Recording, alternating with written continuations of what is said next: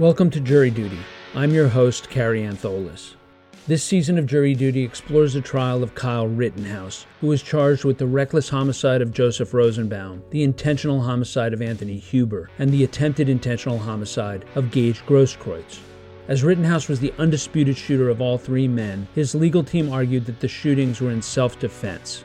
In our last episode, we began our review of the testimony of one of the lead detectives on this case, Detective Martin Howard.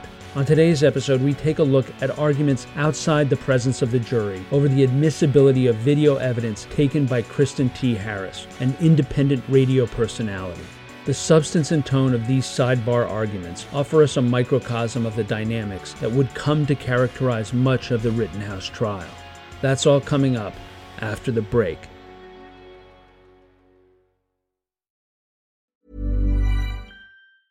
Ever catch yourself eating the same flavorless dinner 3 days in a row?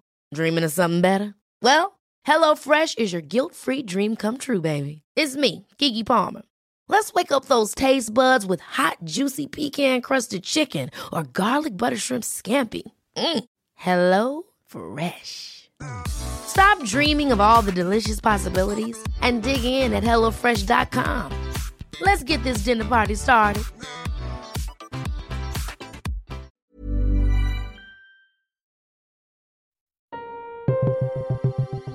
At the end of our last episode, Prosecutor Thomas Binger was using the testimony of Detective Martin Howard to introduce a piece of video that was taken for a local independent radio show called The Rundown Live, hosted by Kristen Harris. As we ended the episode, Binger was using a clip without audio. But next, the prosecutor calls for the sound to be turned on. And while Binger has already been admonished by Judge Bruce Schrader to refrain from playing any hearsay audio, and only to play audio clips of statements by the defendant, what ensues is a Harris monologue, and none of the voices that break in belong to Kyle Rittenhouse.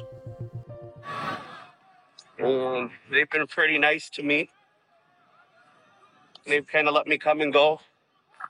How you guys doing? Who you with? The Rundown Live. So, now report in the perimeter. All right, they're saying I'm in the perimeter. They're making awareness that I'm here.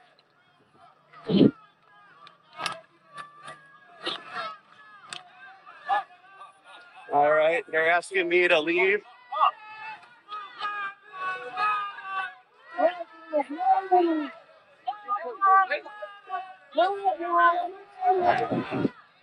And we got the militia here.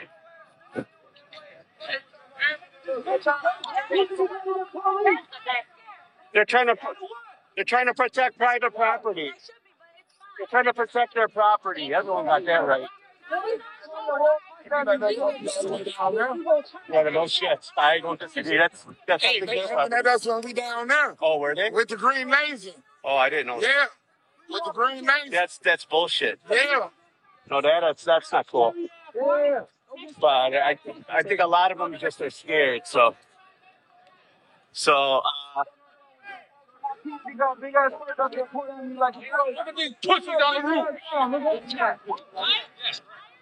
They're just trying to protect their property, bro. I agree with this guy. These guys are trying to protect their property up there. Yeah, they're just trying to protect their property. Oh, yeah, I know, but they... Like, if that was my house and I didn't know what was going on,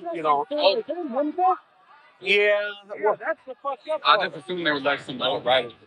No, I think one of them, they clicked the laser pointer, and they're probably somebody's trying to be a copy dick. They have the right to do that. Yeah, I know, but it's still being a copy dick, though, you know. That's true. Because those things are loaded. That's not for fun. That's not for fun. That's not painful. But they got, yeah. Back to my point, not all militias should have guns, because if they're pointing lasers at people from the roof, that's not cool either. So that's what caused it. So allegedly, the reason why they were upset is somebody tried to bring lasers at them. So they loaded guns. De-escalation. That is a de-escalation. Once again, Richards objects to the playing of hearsay editorial evidence. Same as the earlier judge. If he wants to play my client, that's fine, but this is editorialing. I understand the objection. The problem is there are portions of this that don't have anything to do with the defendant that describe the scene, and I'm trying to give the jury. That's a sense of the hearsay. scene. It's hearsay. I'm not introducing anyone's statements for the truth of the matter asserted. I'm introducing it for the state of mind of the defendant as he watches If the it's scene. not for the truth of the matter asserted, it's irrelevant. No, it goes to state of mind, Your Honor, State of mind of of the defendant. When he sees someone else's.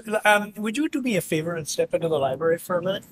At Judge Schrader's request, the jury steps out of the courtroom. Once the jury has left, Schrader makes a comment that reflects his sensitivity to the media coverage of the case, and specifically to the issue of admitting evidence that might violate a defendant's constitutional protections. Okay.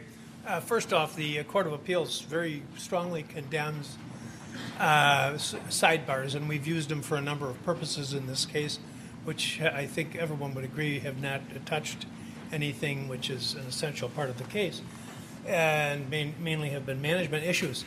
But the Court of Appeals rightly wants to have a full record made, which cannot be made when we're having a little sidebar. So, and when you state your objections, then I've stated you have to state the objection here, or else I'll have to excuse the jury. And I think we're going to get into this a little more deeply now. So I think we did the right thing to do that. No, let me just set the stage here.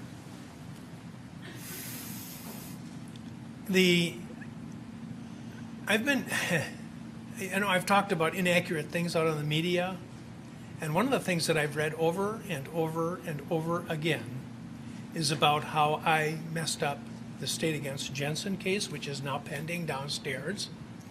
Actually, I had it 100% correct in the first place. Judge Schrader is referencing a case that went back and forth in the Wisconsin appellate courts, a case in which the judge believes that his original decisions were on the right side of justice.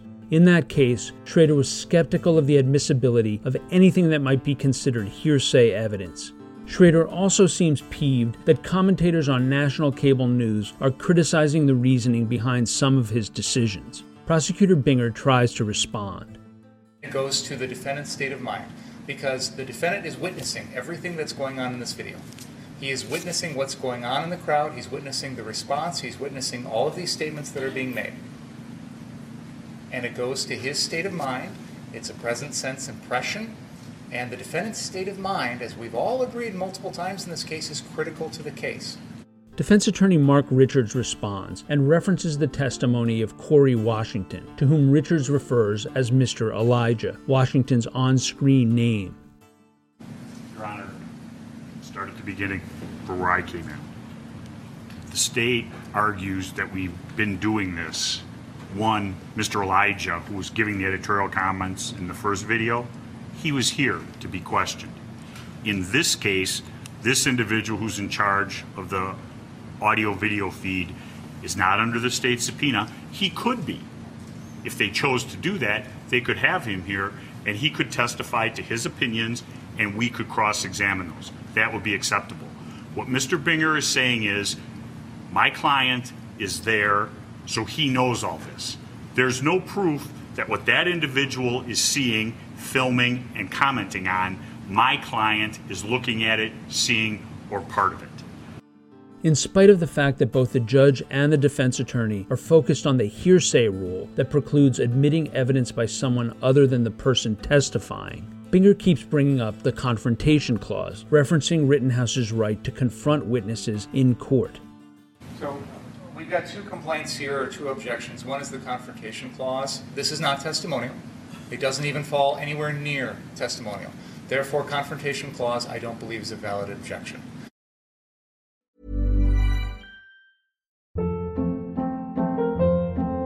Hold up. What was that? Boring. No flavor. That was as bad as those leftovers you ate all week. Keke Palmer here. And it's time to say hello to something fresh and guilt-free. Hello Fresh. Jazz up dinner with pecan-crusted chicken or garlic butter shrimp scampi. Now that's music to my mouth. Hello Fresh. Let's get this dinner party started. Discover all the delicious possibilities at HelloFresh.com.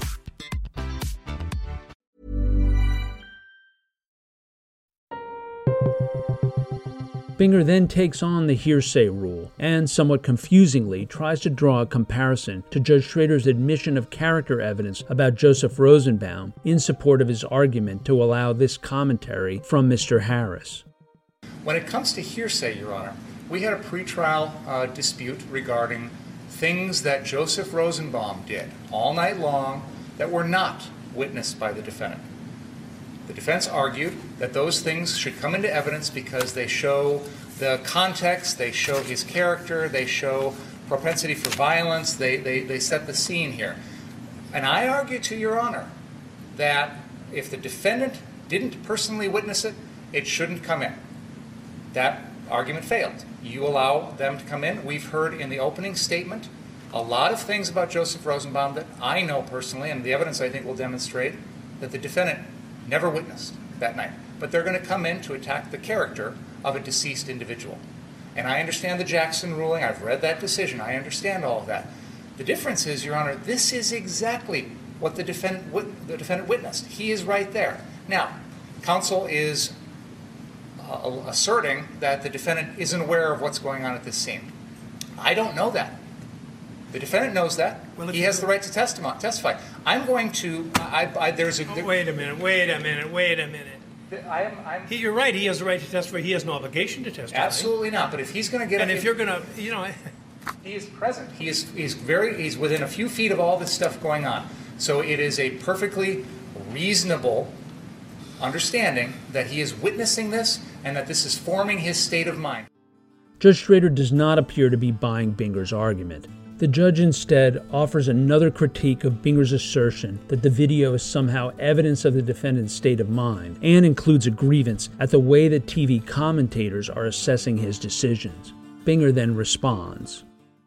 I am not introducing these statements for the truth of the matter asserted. Then why are they relevant? Because they go to the defendant's state of mind. Richards pushes back on Binger's repeated invocation of state of mind, asserting that the state is presenting a, quote, ridiculous argument, end quote. Unless this unsubpoenaed individual can read minds, that is a ridiculous argument. This narrator is going to prove my client's state of mind? That's absurd. I don't know how to respond to that. And the general, and I don't even want to use this word, but panoply of what's going on here, if it's not the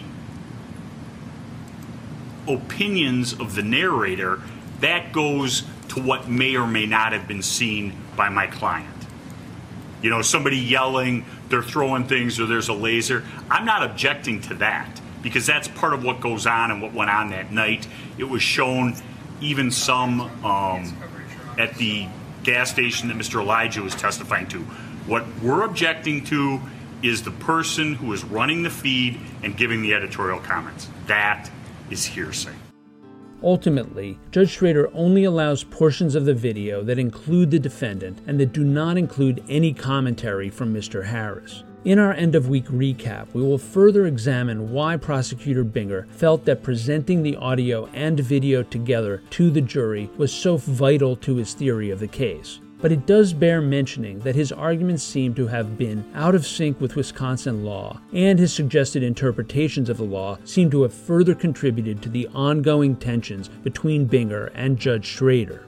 That concludes this episode of Jury Duty, the trial of Kyle Rittenhouse. Join us on our next episode as we continue our exploration of Prosecutor Thomas Binger's direct examination of Detective Martin Howard, one of the lead investigators of the August 25th shootings.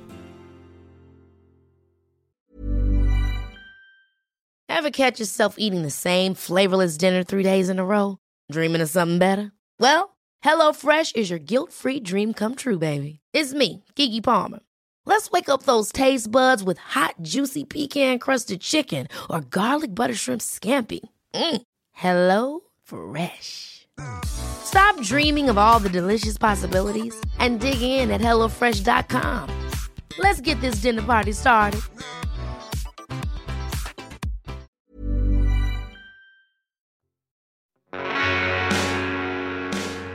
You can find more information about this trial at crimestory.com. Jury Duty is created, hosted, and produced by yours truly, Carrie Antholis. This episode was written by Mackenzie Moser. It was co-produced by Chris Terracone and Aaron Karenik. Our consulting producer is Brittany Bookbinder. The episode was edited by Chris Terracone. Music for the episode was provided by Strike Audio, and Trial Audio is courtesy of Law and Crime Networks. Thank you for joining us, and we hope you will come back for the next episode of Jury Duty, the trial of Kyle Rittenhouse.